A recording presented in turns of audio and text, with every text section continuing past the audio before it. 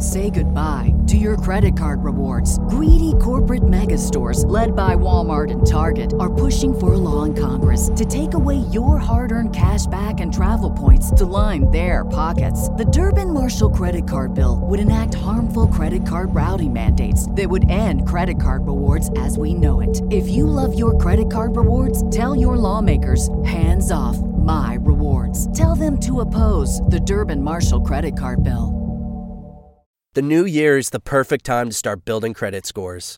Because when your credit scores increase, your opportunities do too. Like loan approvals and lower interest rates. Chime makes it easier to keep building your credit with a secured Chime Credit Builder Visa credit card. You can use Credit Builder everywhere Visa credit cards are accepted.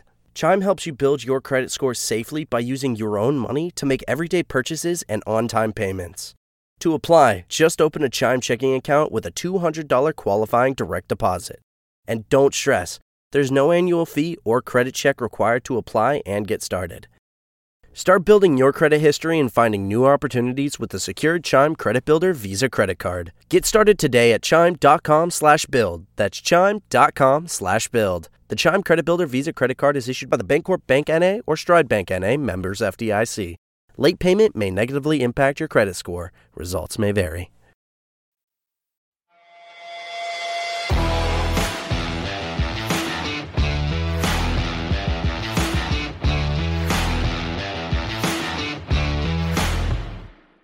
Islanders country, hello. This is the Eyes on Isles podcast powered by the Fansided Sports Network. I am your host, Joe Bono. Follow me on Twitter at IslesFix and subscribe to our Monday through Friday newsletter. And joining me once again, our full-time recurring guest, Mr. Andy Francis. Andy, how are you? How was your Super Sunday, sir? How's it going? I went to a wedding in South Carolina. There was a couple who had the audacity to schedule their wedding on Super Bowl weekend. So it was one of those situations where you have to scramble back during the day on Sunday to give yourself enough time to be fully situated with whatever it is that you're going to be doing on Sunday, because you don't want to be that guy who stays late on the Sunday and then just wings it by watching it at a random place in South Carolina.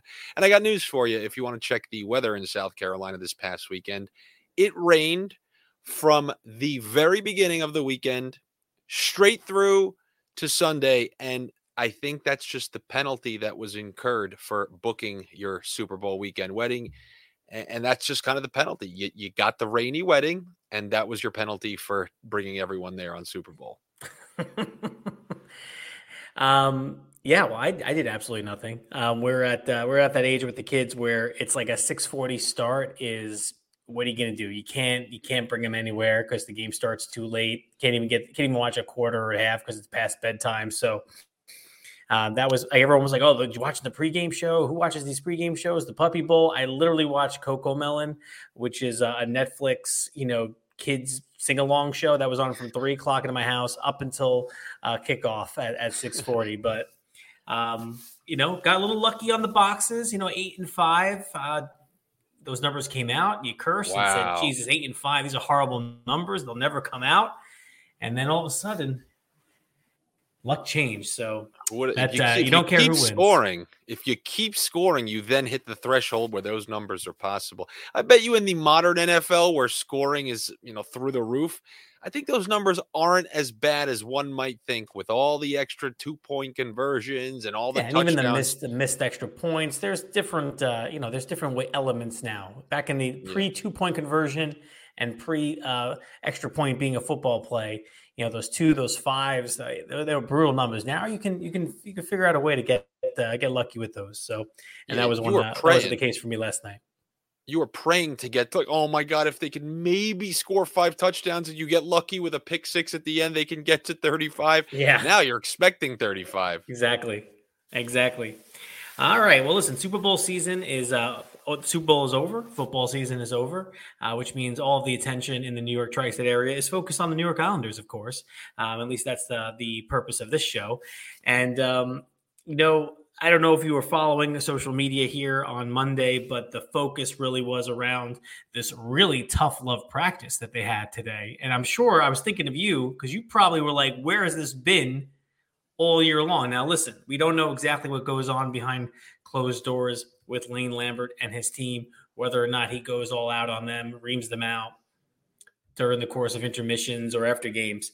But for the beat writers who are at those practices that are at Northwell all the time, they all recognize that something felt different the way he was talking to this team, the way he took control of practice, and the way he was emphasizing certain things that the team has been lacking. I think everyone was like, well, this guy seems like he might be on edge. He feels like it's a critical point of the season. He feels he's on the hot seat. I don't know. But it was good to see that that was happening, at least on the ice, and we'll see whether or not it manifests anything against Ottawa on Tuesday. Well, this guy's watching Barry Trotz, who was standing right next to him, go to back-to-back Eastern Conference Finals and then get fired the following year. I think that your leash is relatively short when you see the GM pushing for players and hoping to do something. Yeah, where has this been? Where was this been last year? Where is this? You're seeing. I believe I saw the references that, or the things that you're referring to, and the quotes that you're referring to from those beat writers. And where has this been for years? I told you, it's the feel-good Islanders. No big deal. Worry about it tomorrow, bro. Shaka, worry about it tomorrow. Like, this is the type of practice / philosophy / culture you need. This has to be their regard. You have to fear being reprimanded regardless. You can't just always think things are going to work out. And I'm happy to see it. I mean, who knows what it's actually going to mean, but it's good to see people publicly blasted. Like, if the coach knows the beat writers are going to say the things that happen in practice and he says it anyway, that's good. Noah Dobson needs to see his face and name mentioned in all these quotes, or anyone else. I don't care if it's somebody I've always supported or not supported, one of my favorite players. It doesn't matter. They need to be called out for when they're not playing well, and they need to be held accountable. It's not everybody's always comfortable all the time, and I'm happy to see it. I mean, it's the first step in the right. We haven't known what this Dick Tracy character looking coach has done. He's just kind of with his slicked hair, great hair gel. Great hair. It looks whole nine, but we haven't felt his imprint. You saw those post-game speeches, pure Fred Flintstone, Capuano. They got lucky, bad breaks, blah, blah, blah. Never gave anything with any sort of substance. And again, I get it, protecting the players and whatnot. But regardless, we had no feel as to what the vibes were around the team and what was going on. And I think that manifested in the team looking like that for the majority of the season. I don't know. It's pretty awful that you're waiting now to this final stretch. What's the record that they have on the Islanders now to say that they have to make the playoffs? What is it, like 20-6, was it, or something like that? I mean, I think they're on a pace for, below 90 points, probably 88 points. I think they're 4 points ahead of last season's pace, and last year they finished with 84. So whatever. So they're probably falling short of 90 right now. From what I saw, there was like 26-3, what is something like that. If that forecast to get the Islanders in, then this needed to happen earlier in the year. That those long stretches where we say there's no urgency. We talked about it every single week. These reprimandings, these lambastings, these meetings between the coaches, players, benchings, line demotions, whatever it may be, these needed to happen earlier in the year. So now he downplayed it all. He downplayed all of it, right? He talked about how, this was a practice day, and that during the course of the season, you have practice days like there was on Monday, and then you have games, days where like you're just skating in between games, that you're not able to have a full-fledged, hard-working, up-tempo practice. So he put it on that, and not that it was the result necessarily of what happened against Vancouver and Montreal. But listen, we saw him visibly upset and angry during the postgame after the 6-5 loss to Vancouver. And you saw him how ticked off and annoyed he was, slamming the bench door open, walking off the ice against Montreal. So there has been visibly something different about him after the last two losses, that he held together. Whatever the philosophy was on why he was trying to keep that even keel, I don't know. But it was starting to blow, and maybe it blew in practice today. And I think the thing that was most noticeable that the beat writers talked about was that in a normal practice, they see that his assistant coaches are the ones actively kind of being hands-on and instructing the players, and they took a back seat, and it was the Lane Lambert show, apparently. So he can downplay it. I think there was something noticeably different about it. And I think probably the players appreciated it. At least it felt that way based on the comments. Again, we'll see whether or not it makes any difference when they play Ottawa. But I mean, Andy, they have blown such a great opportunity the last 2 games because, and I fall for this again. Here they are, 4-2 against Vancouver, 4 straight wins, and I'm looking ahead. I'm going, okay, this is a win. Then they got Montreal on Saturday, and then Ottawa, and all of a sudden it's a 7-game winning streak. That's where my head's at, rolling into these Pittsburgh games with Boston in between, and how much energy and excitement there would be. And know what? To score 5 goals, to give up 6 goals to the Vancouver Canucks with Ilya Sorokin in net was unforgivable. The way that game was. Well, what if I told you all season you can break up this Islanders season into, then there was the comeback period and then the period. There's one constant throughout the whole season, and it's awful defense. And I've told you many times, I will prefer a Minnesota philosophy. I don't care. They have one great player. And I will take a team approach where you have to grind out wins every single time, because if you have bad defense, you're an absolute nobody. And it's going to cost you in the most important and crucial times. So just take what you just saw the last couple of games. Imagine you're in the playoffs and you have this lead going into the third, 2 games in a row. You need to be able to lock it down. And if you can't do that, I don't even care. I honestly don't even care, because I told you, when you asked me, what's it going to get you to buy back in? I said 8 straight games of 3 goals or less. You got halfway there. They were at 5. They were at 5, because even in the first loss. Right, Ottawa 2-1. So all they needed to do was go 3 or less against Vancouver minus Horvat, a completely injury depleted, followed by would have been a last place team regardless, even without the injuries, Canadians. And then tomorrow night against the Senators. Do that, and Andy's back, because he realizes that you've shifted focus and you've shifted your priorities with enough time left in the season to know what's important. But they didn't. No, the fans should be happy. They got their forward. They got their forward scoring. They got the Barzal line productive. They're happy, right? Fans got to be happy. Right now, this is the fans' New York Islanders. No Trotz. Traded for a forward, got a goal scorer, got Barzal somebody to play with. Everyone's happy, right? The fans should all be happy right now, because this is their current team. This is the fan GM constructed team. So they're thrilled right now, right? They're not thrilled. They are not thrilled. They want Barry Trotz back. You didn't hear about that after the Montreal game? Okay. Just making sure.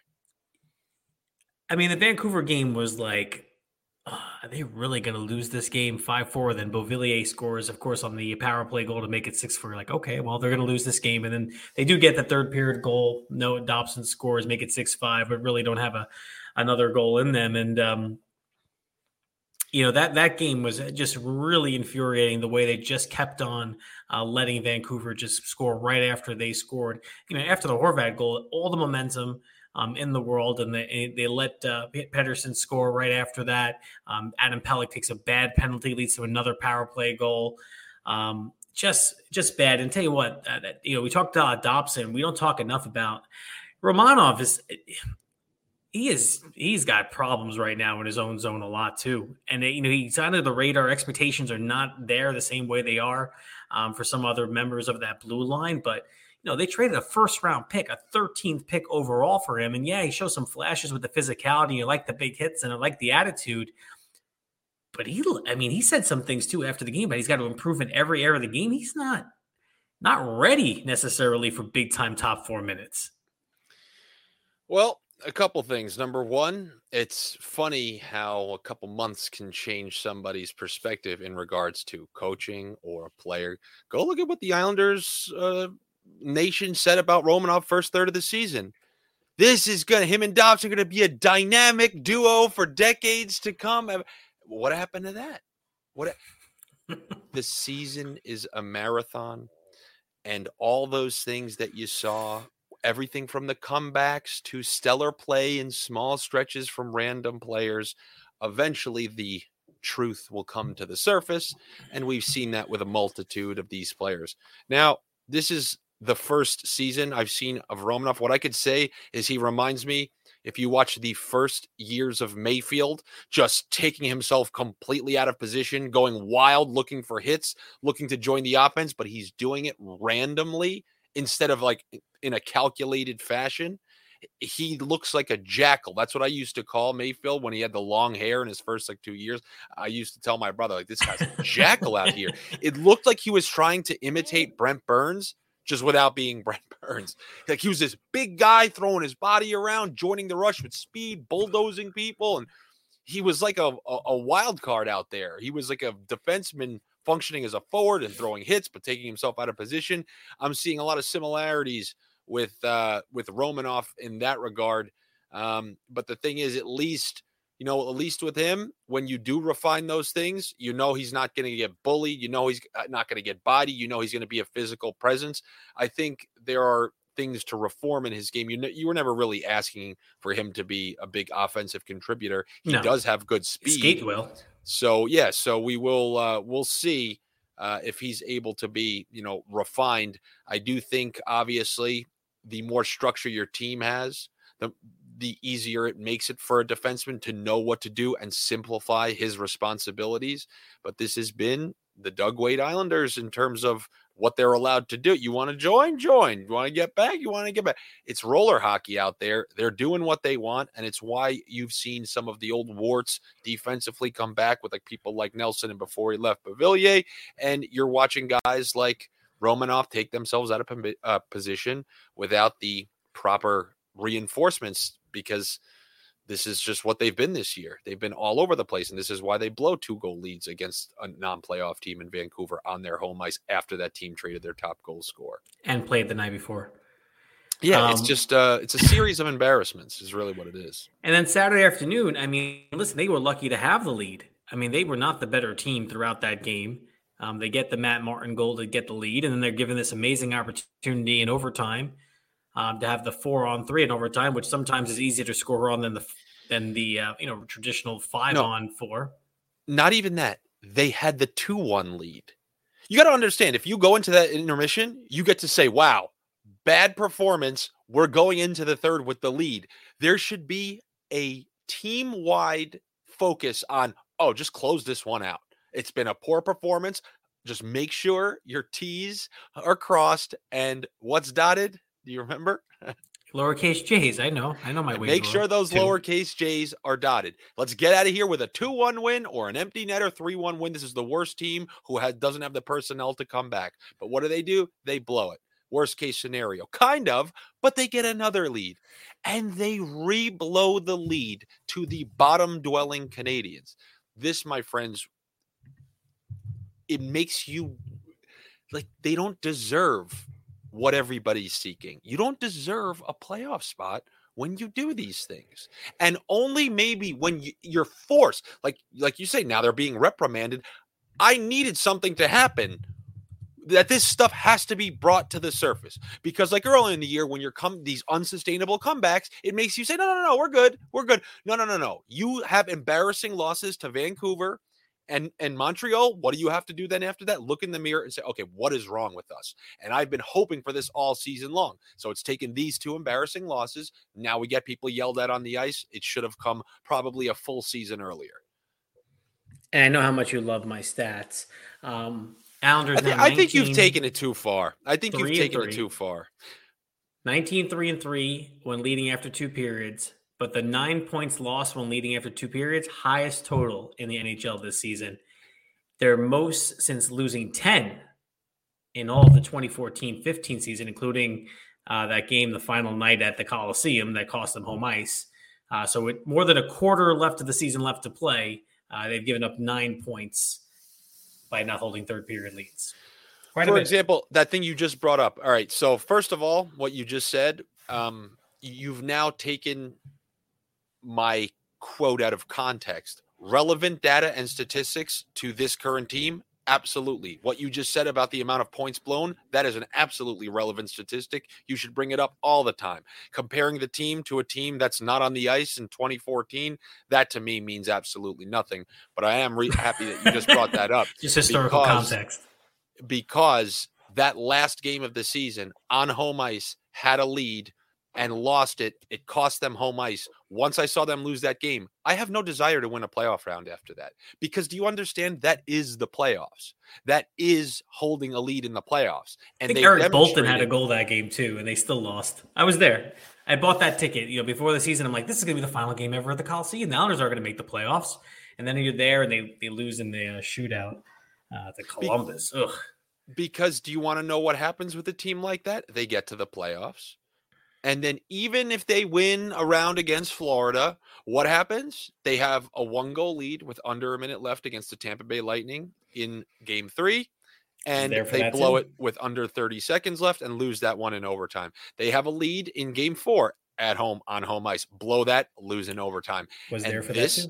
Well, the thing is, you may be shocked. You may be upset. You may throw something on the floor. But the second I saw that lead blown in the last game of the season, I go, oh, well, this is it. This is not a playoff team that's going to be able to win multiple rounds, because what they were just presented is a playoff style adversity, and they failed that test. The odds of failing that test and then just completely turning it around in the weeks after that and doing all the small things that are necessary to close out games like that, to me, there's minimal chance of that. So when you see these things that you just saw with all those points, how badly you need these points to get back in the race, and you commit those egregious small errors, I guess that's an oxymoron, but that collection of errors which ends up having an egregious result, that tells me this team is not ready for the playoffs. They're not going to do what's necessary if they got there, and they would get absolutely steamrolled against a team who actually is buttoned up.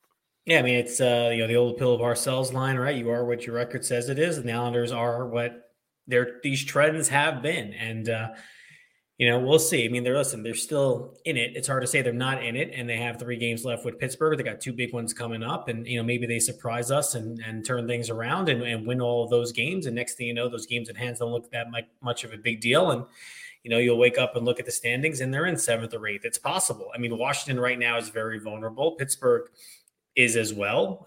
Florida stubbing their toe, even though they look like they're playing better. And Buffalo is completely unproven and has never done it before. So they're in the muck. And listen, I know how you feel about the 8th seed, but it's a shame, because there was we talked about this a week or so ago, this stretch was the opportunity to get going. And it really looked like they were. They lost that game in Ottawa, but they won those 2 games at home before the break.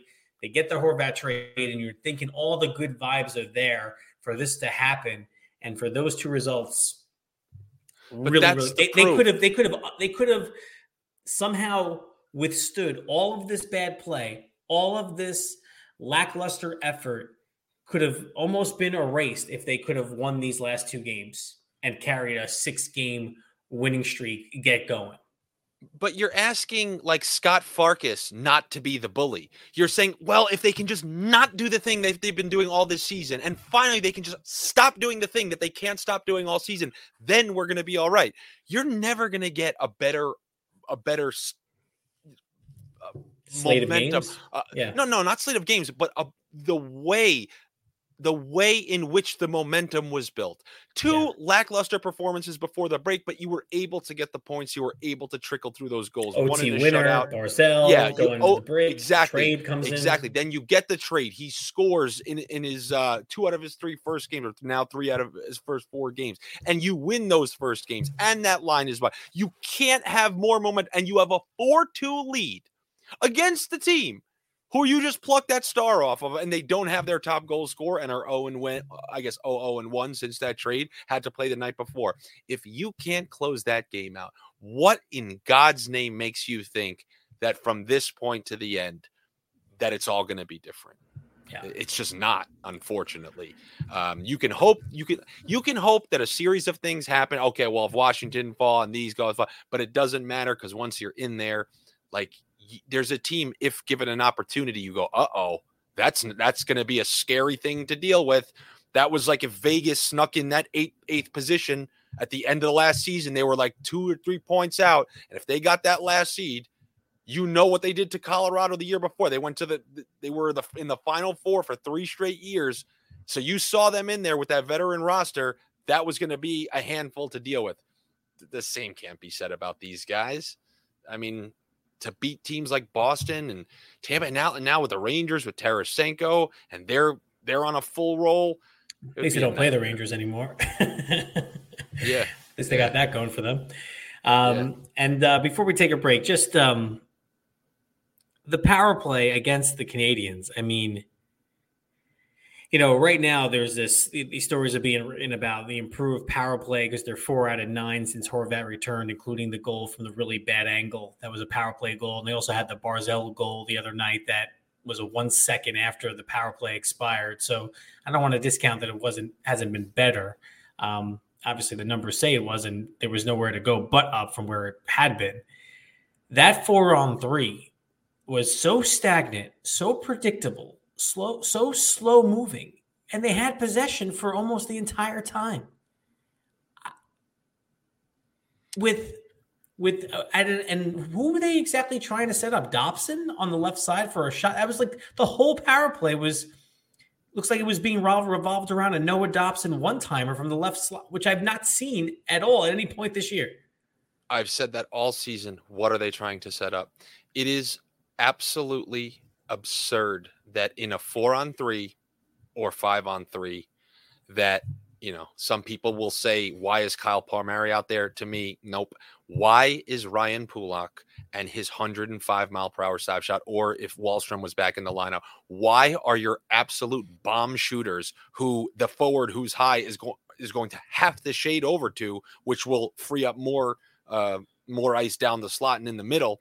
Why is he not on the ice? Noah Dobson can get shots through. So, okay, on a 5-on-4, you can kind of sell me on the idea of him being out there. Then, he shoots and you got, 2 layers. You got Horvat, you got Anders Lee.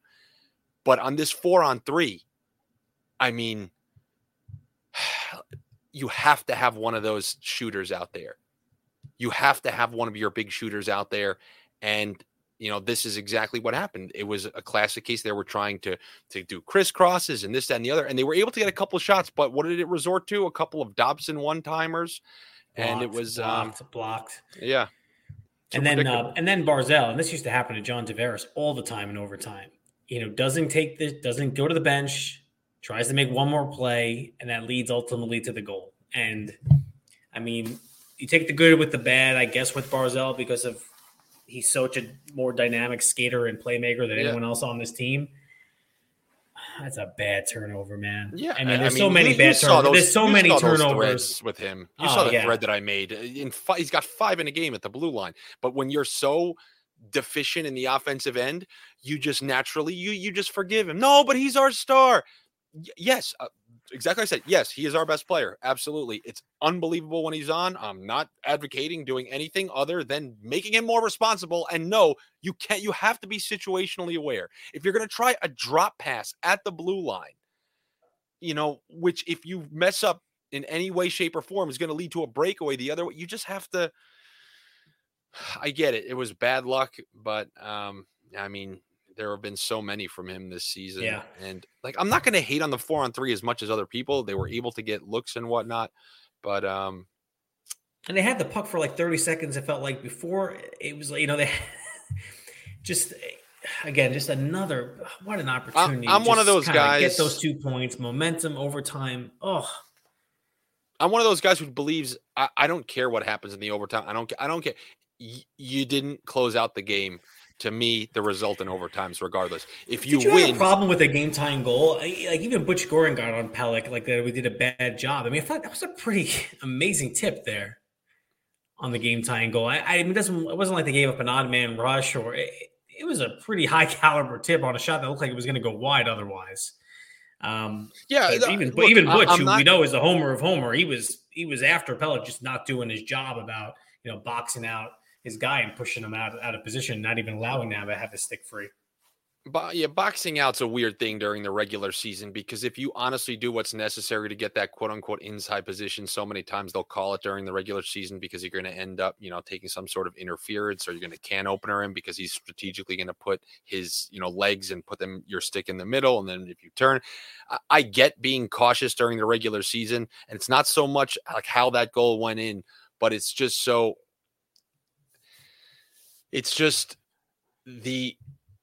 the amount of chances and the ease in which scoring chances are attained by teams, regardless of skill level, is very disappointing. And I guess that's just because I'm a defense first philosophy kind of guy, whether I'm playing NHL or watching the NHL or strategizing, which teams I want to pick to win a game. I think defense is the most important, part of your team. If you have a good goalie, that's even better. But as you saw, it didn't matter who was in the net for the Islanders. They had a career year with Barry Trotz. Braden Holtby was a Vezina candidate under Barry Trotz. He can't even get a backup job now. If you play good team defense, the job is easier for everybody. And the further you get away from that, the harder you make life for yourself. So, we're kind of back to Doug Weight era right now, where now maybe we can score a little bit. No, but I just say, because now we're scoring a little bit. But you're not doing the most important part, which is closing out games when you do have a lead. Well, listen, we'll see whether or not there's a cause and effect to this hard Monday up-tempo practice or not against the Senators on Tuesday at UBS Arena. We'll take a break. When we come back, I want to talk Valentine's Day with Mr. Andy Francis, find out his plans. You're listening to the Eyes on Isles podcast, powered by the Fansided Sports Network. We'll be right back. Say goodbye to your credit card rewards. Greedy corporate mega stores, led by Walmart and Target, are pushing for a law in Congress to take away your hard-earned cash back and travel points to line their pockets. The Durbin-Marshall credit card bill would enact harmful credit card routing mandates that would end credit card rewards as we know it. If you love your credit card rewards, tell your lawmakers, hands off my rewards. Tell them to oppose the Durbin-Marshall credit card bill. Wilson, you sent the game-winning email at the buzzer, avoiding a 4:55 meeting on everyone's calendar. How did you do it? I got a huge assist from Grammarly, an AI writing partner that helped me make my point. And it works everywhere I write. Summarizing a doc only took one click. When everyone uses Grammarly, everything just makes sense.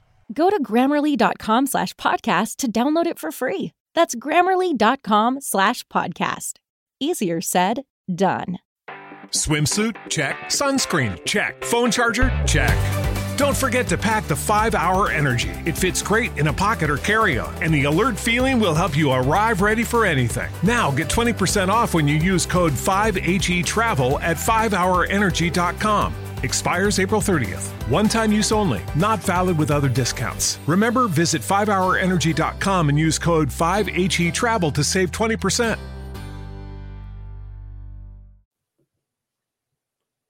We're back. Joe Bono, Andy Francis, Eyes on Isles podcast. And you're probably listening to this on Valentine's Day. And, I'm guessing, Andy, Bachelor, Florida, Sunshine State, spring training in the air.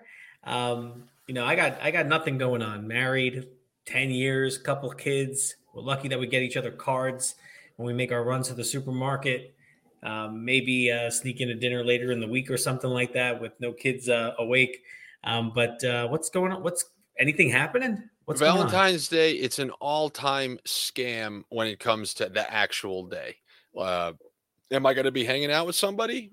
Sure, but it's either going to be happening on the 13th or the 15th, or we'll be doing some cooking because that's how you circumvent. No prefix menu restaurant. The same way on New Year's Eve, they can get away with charging $100 tickets and then kick you out of a bar at 1 a.m., despite the fact that one day ago that place was free to go to and closed at 4 a.m. It's the same place, and they're going to overcharge, underdeliver, and then kick you out of there. And then you're fighting with everyone to try to get in these places. And if you partake in all that stuff, then you got scammed. And I do understand that your girlfriend, wife, whatever, is going to be upset that you're not at one of the classic places and you're not going to the classic movie. But I think they're not doing a proper evaluation of what's going on over there. I mean, I would rather go above and beyond. I would rather give twice the Valentine's Day gift and treatment as long as it's not on the 14th. If you do it on the 14th, they win. And who's especially when you have Ottawa Senators Islander game on Tuesday night. I mean, who wants to miss that, right? Well, if it was at home, then you get the tickets as the gift. Well, yeah, I mean that's what I'm sure a lot of Islander fans are doing right now. They're getting their tickets for UBS Arena and going to take their special someone or someone who they hope maybe one day gets elevated to that special someone, and they could retell the story, maybe end up on Kiss Cam. I'm sure that Kiss Cam's going to be popping tomorrow night. I think it might be another. We never really did get complete confirmation about whether or not that engagement on opening night was staged. I mean, you should know, right? You are the actor, the thespian out of the bunch. Was that? What do you think? What was your verdict on that? I need to watch again, but I'll be able to tell you right away. Your average person's an awful actor. It's the worst thing you've ever seen. So usually if you have to ask yourself if it's real, most of the time it is, because all the little reactions, people's like pupils opening and looking around, you know how good you have to be to do that stuff. You can't fake, when people are faking. Take one acting class, and that's what people try when they actually try. It's the worst stuff you've ever seen in your life. So if you have to ask yourself, I know this is probably in the minority, but it's more likely to be real than not, in my opinion. Because if you sat in where I've sat in these acting classes and saw how bad your average person is at performing, and these are people who wanted to be there, let alone people who don't want to be there. Yeah. But I remember when I was younger and I watched that stacked Detroit Red Wings team who had Brett Hull, Robitaille, Datsuk, Yzerman, Fedorov, Lariano. They were stacked. They won the cup. And I was at the Coliseum and they had the Kiss Cam. They did the classic, went around from, fans, this, that, and the other, put it on a weird looking couple. That gets a chuckle. And then it ended on Brett Hull and Igor Larionov. You cannot get a better duo. A stoic Russian who's not moving, and Brett Hull, who has a hilarious personality. So Hull looks up and sees himself on there. Then he looks at Igor, who's just dead-faced Russian looking straight, smiles at him, grabs him on the shoulder, and gives him like a little half smooch. Awesome. It was one of the funniest things, because if you've ever seen Brett Hull's face, he's got that Joker looking face, It was so good. Top-notch Nassau Coliseum hockey ops right there. 100%. 100%. So we talked a little bit about it, but the Rangers making this move for Tarasenko. Was that something maybe you were thinking about? Is it the obvious move? I mean, obviously they were rumored to do something like everyone else. They were talked about with Timo Meier. They get Tarasenko. Feels like the perfect fit. Is going to play with Panarin. Everyone's better when they play with Panarin. And here's a guy who people are looking at his stats and saying, oh, well, it kind of fell off from the previous year, but guy gets invigorated, gets with a playmaker like Panarin. That's going to be pretty good.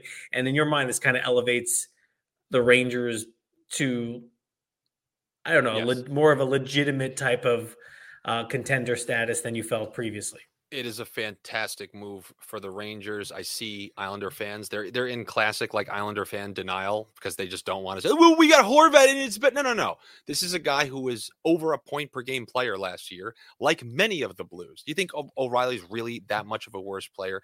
They're a team, kind of like the Islanders were. A lot of veterans, very stale year, have got smacked by the Avalanche in back-to-back playoffs, which is honestly like the last, all right, well, like this team, we won the cup.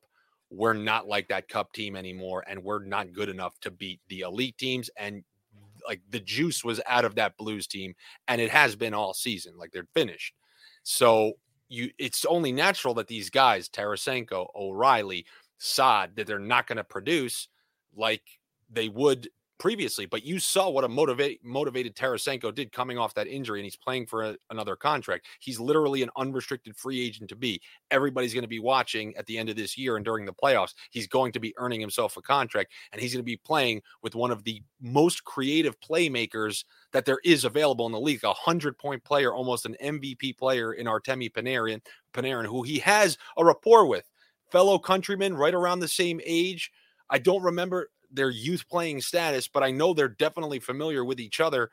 And you saw it. You saw the rewards reaped immediately with a Tarasenko goal from Panarin. Plus, when you think about their power play, what's the only thing? I mean, it's one of the filthiest power plays you can see. What's the only thing that they didn't have? A bullet coming from a lefty. And now they even have that. So I think it's great for the New York Rangers. I think it elevates them up into Tampa and Toronto status. And I think I would put them right below Carolina and still a tier under Boston. But yeah, they have legitimate hopes because of the bracket they're in. They're in the scam bracket that I hoped. They're going to get the inexperienced Devils. They're going to wax them in about 5 or 6 games.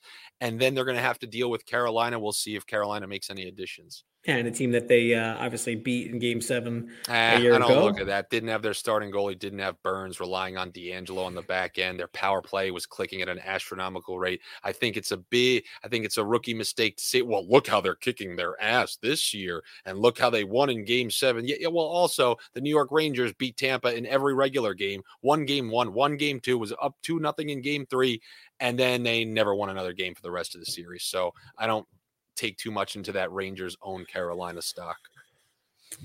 And of course, we have the trade deadline coming up on March 3rd. And as far as the Islanders go, people are thinking, all right, these next 8 games, could there be a scenario after we just saw Lou Lamoriello add and make this move for today and tomorrow and extending Bo Horvat? Is there a scenario where if the Islanders are 6-8 points back 8 games from now on March 2nd, that he finally does become a seller?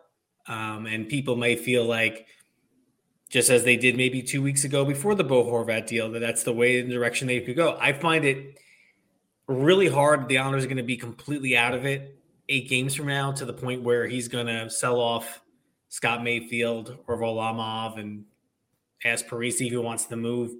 It might be the smart thing to do for the organization, and maybe even recoup a first-round pick that you lost and are trading to the Vancouver Canucks. Who knows? You can miss the playoffs, have your pick protected, and get a first-rounder from somewhere else.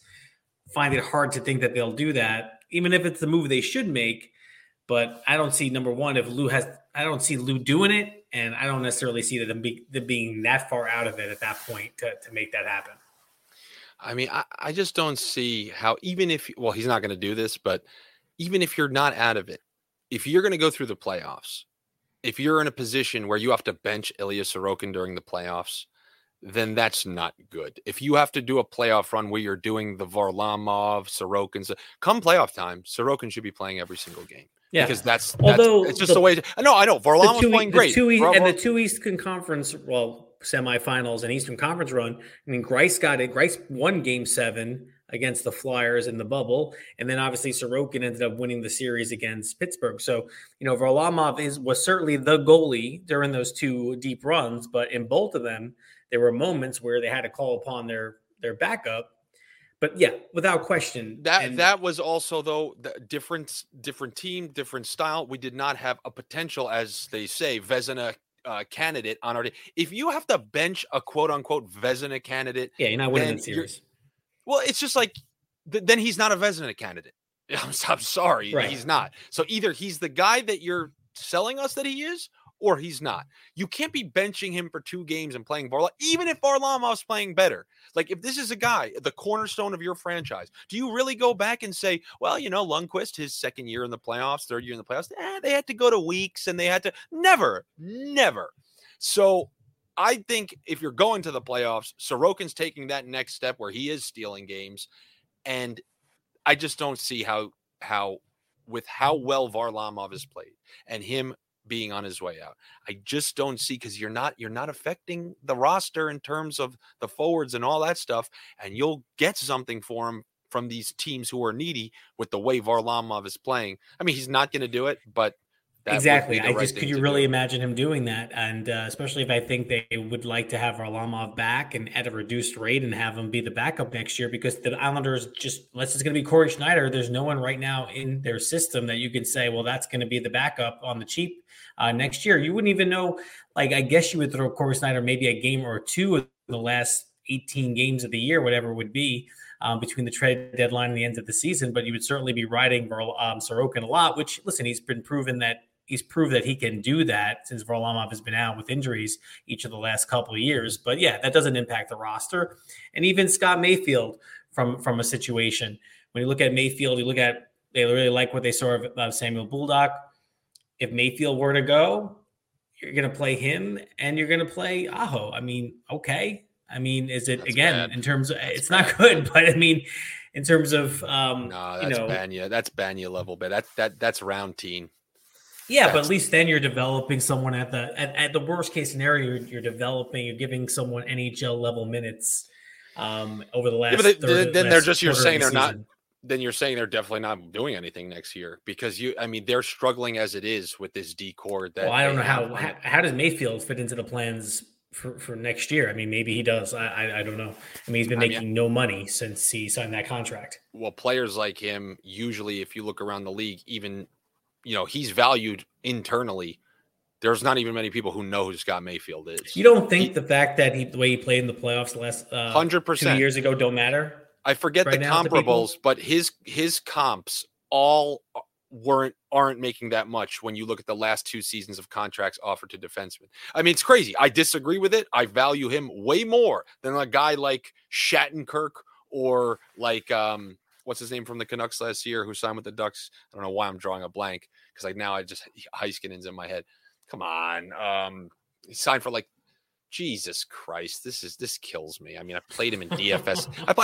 I clicked this guy's face, put him in my roster 500 times for DFS when that power play used to be good a couple years back. And he has one of the worst defensive metrics, and I'm just going to talk myself into remembering his name. My goodness. Jesus Christ. All right, help me out. I'm trying to find you here. Come on. I'm trying to go online here. I can't. I'm blanking too. No. I'm sure the audience is loving this. I feel like this is like a Mike Francesa moment. John Klingberg. John Klingberg. Okay, absolutely. You have to deal with the silence on the radio for a little bit. Even if I'm researching things, you'll still be getting things coming out of my mouth. But John Klingberg, awful defensive metrics, and then he's getting offered a $7 million a year contract. The amount that GMs overvalue offense is absurd to me. And I think that's also partially the reason why we got the deal for Pelech when he did. Whether Trotz helped Pelech, I guess we'll see in the long run. But, I don't think, from what I've heard, I don't think Mayfield's going to be that expensive to retain. He's a guy who's given a lot. And still a raise, though. Still a raise. I mean, over 1.4. Yeah, but it's not, even if it's like $3 million or something. I mean, you're looking at that saying, okay, good. We got one of our top 4 defensemen. He can clearly be like a number 4 on the Islanders. And he's not like, these defensemen, they can play until their mid 30s. I think he's right around 30 years old. I mean, anything where he's out before 35, I'd be cool with giving him, because defensemen like him are usually effective into that age. Well, there it is, right? The 2 guys that potentially have value are 2 players that Islanders might want back. Again, but one guy helps the team immensely. One guy helps the team immensely. The other guy's getting in the way of a potentially Vezina winning candidate. One guy is actually expendable and might be a weird speed bump in the way where you're forced to play him because he's playing so well. And now you're benching Sorokin for way more than you'd want to because Varlamov is playing like the way he is. Well, we'll see. Listen, it could go a couple different ways. They can fall out of it and do absolutely nothing, and you're going to have just to ride out the rest of the season, or they can make a move and add. Who knows? Or sell. We'll see. It's going to be an interesting next couple weeks. All right, Andy. Well, listen, you were kind of evasive on the Valentine's Day plan, in case there was a special someone in there. But if there is, I hope you guys have a wonderful time. Betting against Josh Bailey to collect a point. Honestly, if you would, you could have still been making your money if you would have just kept on betting against Bailey. Well, that's what's been most depressing. No, because in the first game that he did have the assist against the. He had that assist. He wasn't on that. The Palmieri as PP2, but yeah. Yeah, I understand, but so that would have been lucky regardless. I'm not sure how much he's factored, but it's the fear that he's just gonna touch it coming into the zone when he was buried on that fourth line. That's a laugher's delight out there. I am laughing. No, you could have paid for the prefix meal on Valentine's Day, no problem. Tip the maitre d', grease the hostess to get a. Well, I just did table. Something else. I just put a stack of money on the Colorado Avalanche to win the West because they've had a lackluster season to this point. They had Landeskog has missed all year. McKinnon missed a chunk. Makar missed. So many of them missed a chunk. Yet they're starting to get healthy, and they're already in like third, almost in second in their division again. And from what I believe, they're going to add a big player, and then they're going to use the Kucherov scam and then activate Landeskog for playoffs. And they're going to be this ultra stacked team against one of the worst conferences I've ever seen in my whole life with this Western Conference. This is one of the worst conferences I have ever seen. And if you wait like 2 weeks and the Avalanche rip off a couple wins, the price is going to be awful. So I got it in right now while their record still is not great and you can get a good price. They're still the top favorite to come out of the West. But at least since they're in the lower part of the standings, if they were playing like normal Avalanche, you'd get nothing. You would get nothing worth your money. But I would love to know. If you're listening to Andy, don't forget to tip him on Patreon if you end up making this bet and you end up winning, and then you can send him a Valentine. All right. Well, listen, talk to you next week, Islanders country. We'll see if the Islanders react and respond to this Lane Lambert tough practice. They got the Ottawa Senators on Tuesday. And then, of course, they have these matchups against the Pittsburgh Penguins and Boston Bruins coming up as well. So it should be an eventful week or so coming up. For Mr. Andy Francis, I am Joe Bono. We will talk to you next time, Islanders country. Good night.